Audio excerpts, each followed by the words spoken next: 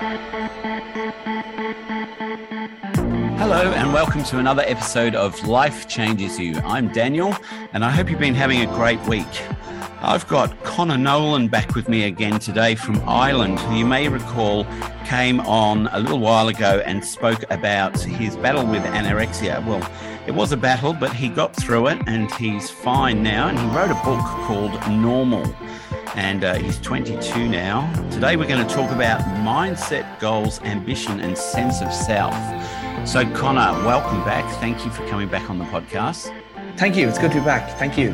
It's great to have you back. I really enjoyed your last podcast and I'm sure the listeners did too. It was very informative and I'm sure it will help some other young men or young women who are going through similar things to what you did and not actually feel so scared or hesitant about getting help through a counsellor. You really spoke so eloquently and really filled us in on what your life was like as a 12-year-old. So thank you very much for that one.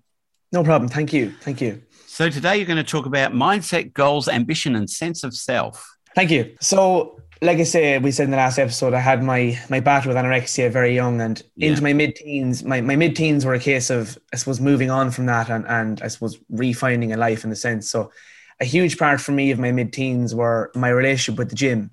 So around the age of 15, I bought myself a few dumbbells and a bench press. And I said, right, I'm going to build myself up into a bigger, I suppose, a stronger version of myself. And there's several things I learned from that journey. And one thing is that people sometimes will not take you seriously when you embark on a big goal. Yeah. I had a few teammates. I remember very vividly. I was 15. We were going to a football game. There was 5 of us in the car. And I said, I'm after buying a bench press. And the whole car laughed.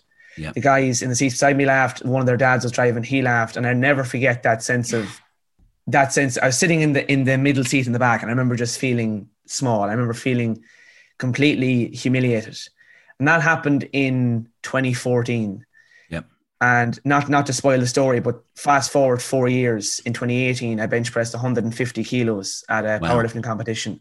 So I kind of went, do you know what? Yeah, you can laugh all you want. That became my reaction. But how does that make you feel as a 14-year-old? I mean, did they know your history about your anorexia? Oh, they did, yeah. Well, I'll put it this way. These are people that I'm no longer friends with. These are people who...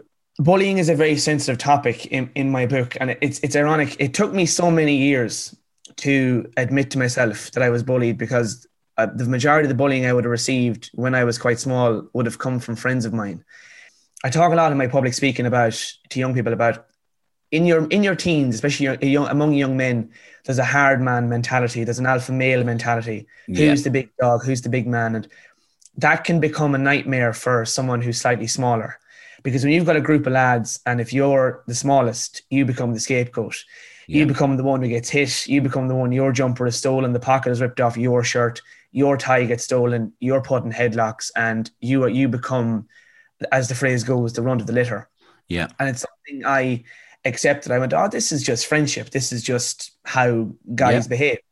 Yeah. And then it took me years to admit, no, that wasn't right, because that left a seriously bad mark on me. And it led me to be almost skeptical when I met new people. It led me to think that other people would be like them. And it left me with I had a very high guard up when I met new people. And it took me a long time to drop that guard and be more welcoming to new people that I met. So these were people that really didn't have my best interests or how I felt at heart, And one thing people say is, they say when you go to college and, in your late teens, that's when you find your friends. And I stand by that, because when I went to college, I found my people and I forgot. Me too.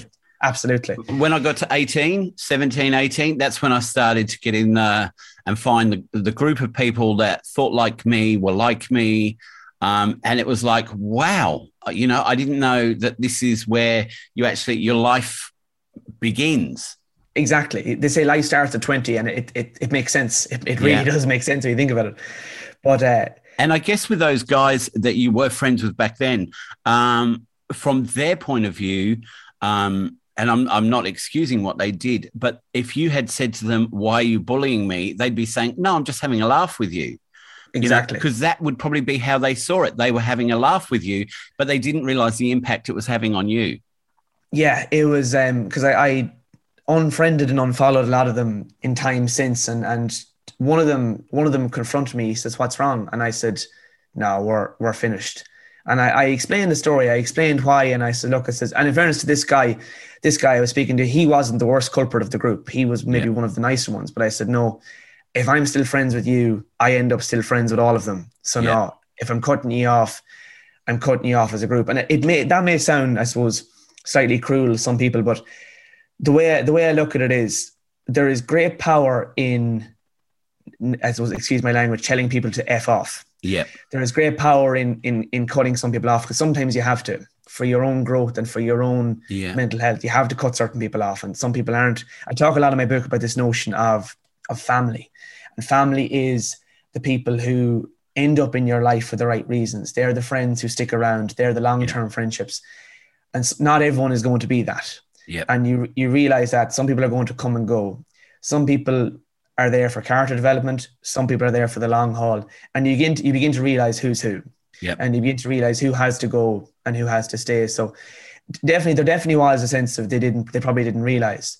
But from my point of view, it's a sense of, it happens so often that even now, in our later years, I was still friends with them, and they were a lot more respectful.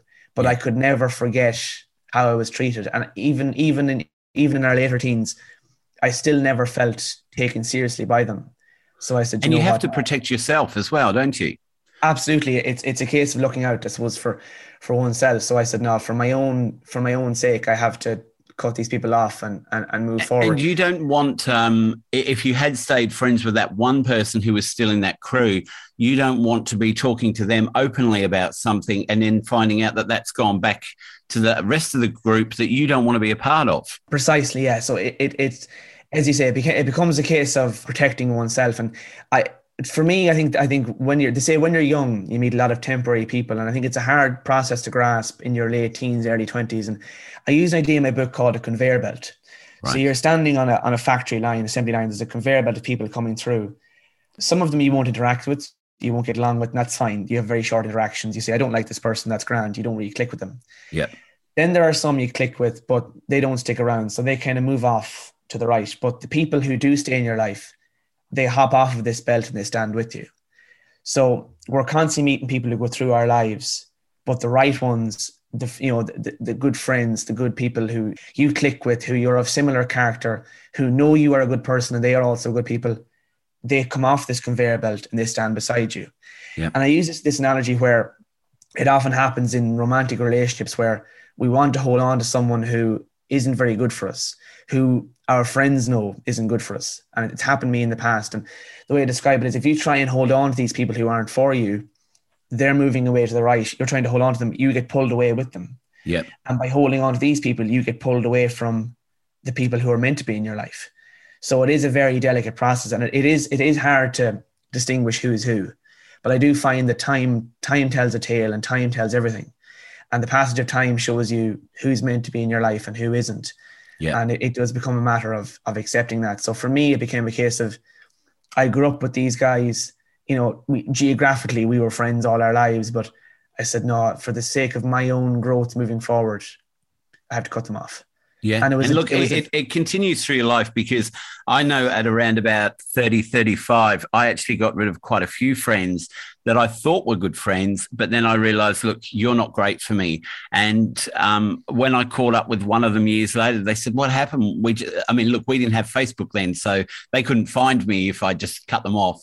But they said, so what happened? Why aren't we friends anymore? And I just said, look, I just didn't like what path you were going on, what you were doing. It didn't relate to me. I was fed up with all the harassing phone calls and stuff like that. And, friendship should be easy. When you have to really work at it like that and try and analyze everything that's happening or what you're saying to someone, it's better to just move on with the friends that I've got, which I know I can trust, and they can trust me.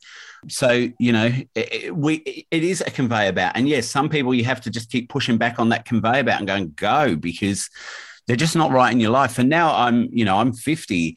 I've got friends that I've had since I was in my 20s, some when I was 15, but they're the ones that I can not speak to for 6 months and then call them up and it's like I spoke to them yesterday.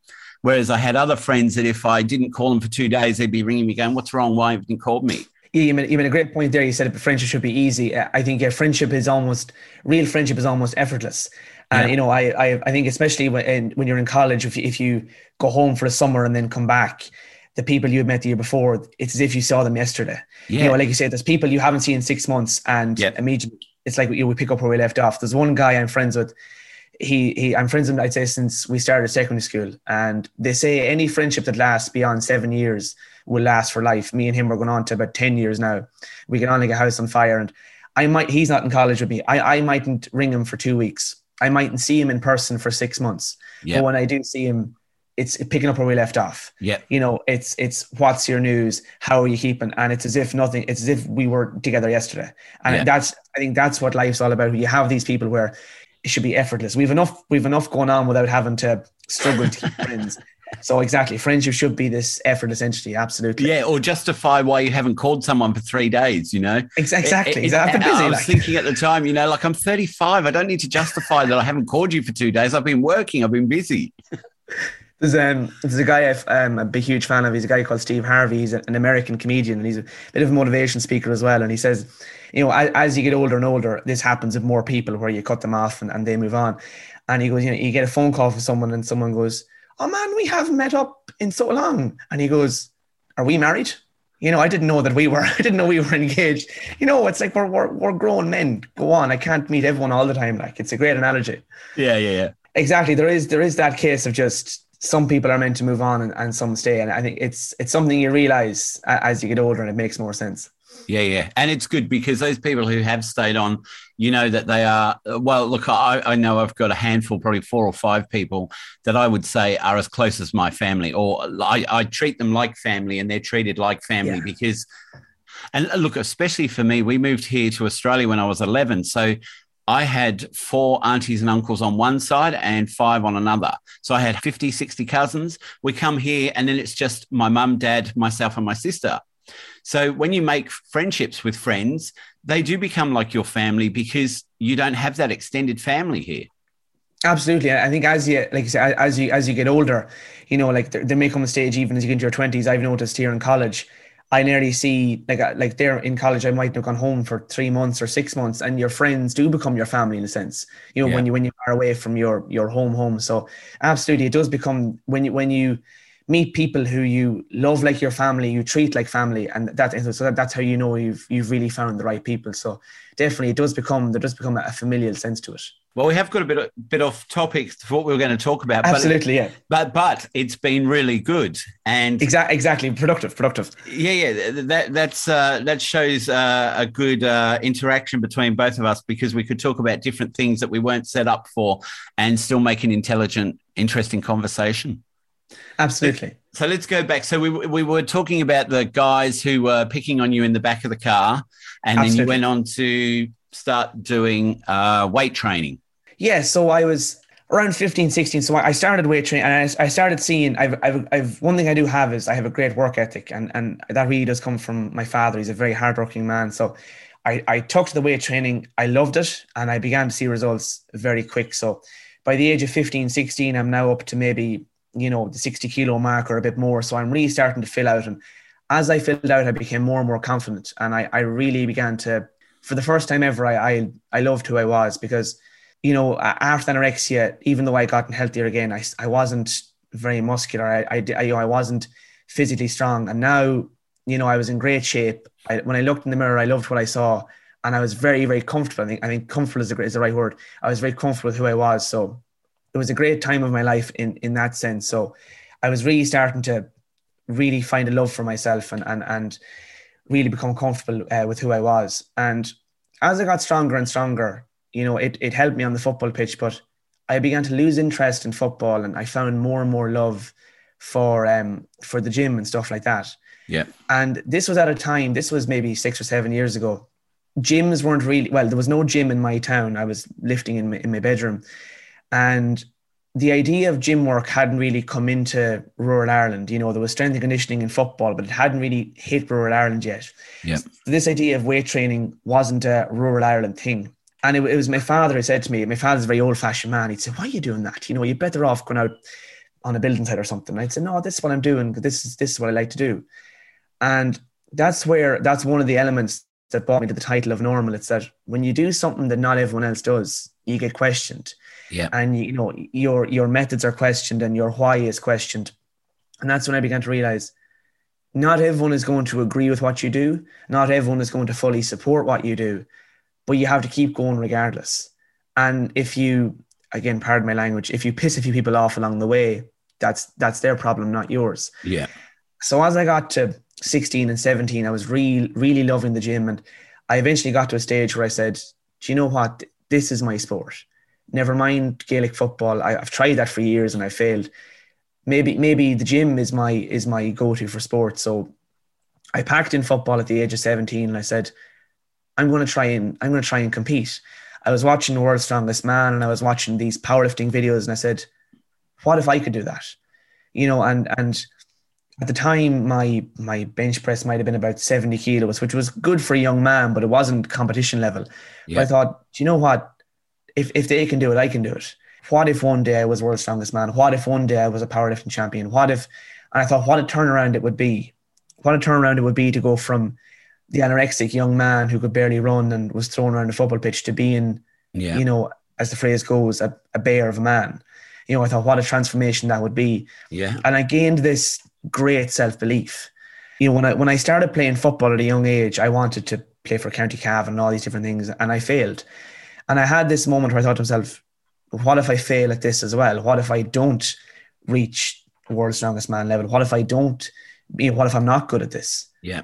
And I thought, so what? Because if I try to be a great powerlifter and I fail, I'll still be miles and miles ahead of the anorexic young man I once was. Definitely. Yeah. So at the age of 17, I learned about ambition. I learned that when you have an idea, not everyone's going to believe in it. A lot of people are going to laugh in your face. Yeah. And I say that it's ironic. It happened to me in school. I was getting known now as being a big man and Connor's a big dude. And I said to someone at school, I said, you know what? I'd love to try competing in powerlifting. And they went, you're having a laugh now. And the way I describe it is, when you're good at something, if you're good at football, I say this in my book, if you're good at football, if you're good at singing, if you're good at anything at all, you're great. People appreciate you. But when you express a serious level of ambition, that's when they slightly turn. Yeah. And I say that, ambition is laughed at and ambition is often mocked. And when someone goes, I want to be an actor, I want to be a singer, people go, yeah, that's grand. You go and be an accountant or something like that. Ambition is laughed at, but ambition is such a brilliant fuel, and ambition gives so much meaning to us. When we find something we love, to chase after that gives us so much meaning and so much energy. So I say, anybody who wants to do something out of the ordinary, don't be thrown off by that. When I said I wanted to write a book, everyone said, you are having a laugh. You don't read, you hate English. I have quite a strong rural Irish accent. They're like, you're not author material. I said, bear with me. So when you express great ambition, people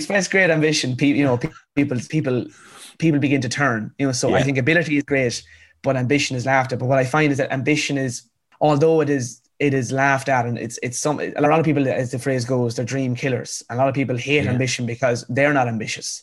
And exactly. And I think it's a bit of jealousy as well. It's like, absolutely, I wish I could do that, or I wish I could think like that. Absolutely. And there's a phrase to say, when you begin to get your life together, you lose people. So when you begin to follow a goal, you will lose people who haven't got a goal of their own, because they become jealous and they want to pull you down, because you're moving forward and your success highlights, I suppose, their lack of work and they're being stagnant. Yeah. So people become very uncomfortable with that. So I find when you're ambitious and when you go for something, not only will it uplift your life and give you great meaning, and a great sense of work ethic.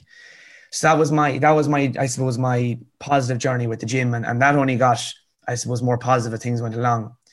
What went hand in hand with this. Can I just ask you there? Do you think that when you're recovering from anorexia and you were seeing the counsellor, do you think any of that counselling put you in that right mindset to where you are now? I think, you see, because it's so long ago, like it's nearly 10 years since I was in counselling, it's hard for me to remember a lot of. I remember the positive effect, but I remember very little of what was actually said. You've got to where you are with your own determination and working out who you are and what you want to do. But I was just asking that because I thought maybe there was something when you were younger that might have changed your thinking. And look, it probably did. I mean, just you recovering from anorexia is a major thing that shows that you can shift, and you did shift, and you were able to overcome a massive thing in your life. So, I mean, it could just be all down to you. We said absolutely. I think it's the one thing I've always taken from the counselling was how, with the help of others, your life can change. And I think that's the one thing that really stuck with me. And that's the one thing I can definitely remember. We can do great things. And I do think that would explain my somewhat unexplainable self-belief. So definitely I do think there is a positive impact. There's a positive impact there. Not explainable. No, not unexplainable, because obviously you've got a really good mindset, and you no, you're right. And you've achieved great things, and you've done great things. So I don't want to take it away from where you are now. I was just thinking that, I think with schooling, a lot of the times children aren't taught empathy, compassion, who they really are, and how to actually look inside themselves, insight, and work out where they are, what direction they want. And a lot of where children go to from being young is the fact of either like siblings are doing this or that, and I wouldn't mind going that way. They're being influenced.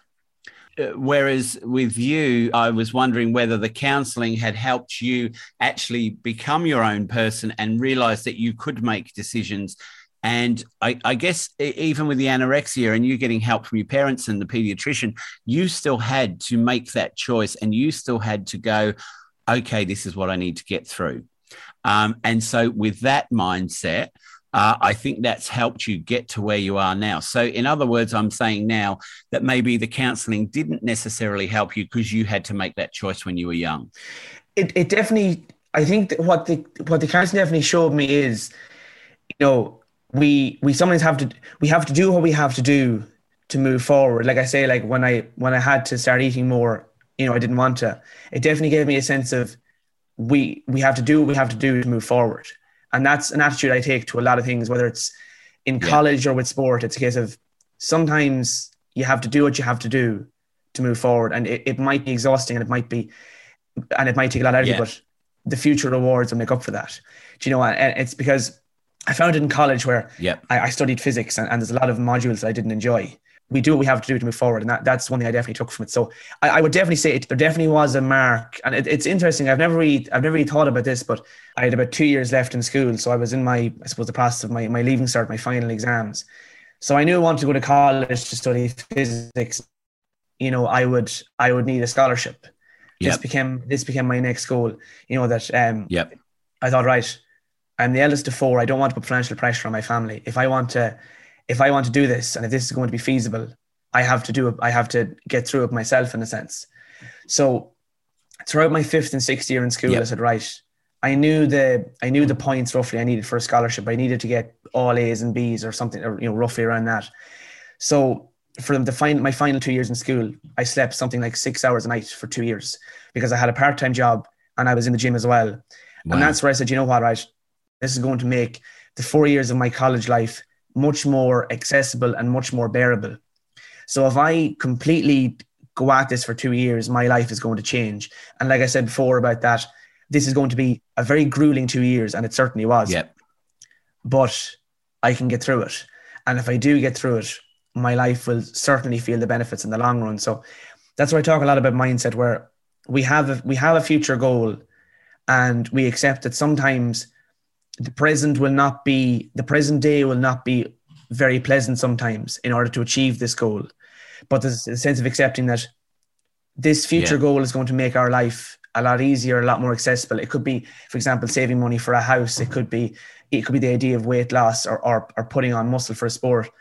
This process is not overly enjoyable sometimes, but the future rewards. Yep. My life in the future is going to be made a lot easier by this. And it certainly was. When I finished school, I finished with 550 points, which is, I suppose, nearly all A's and B's.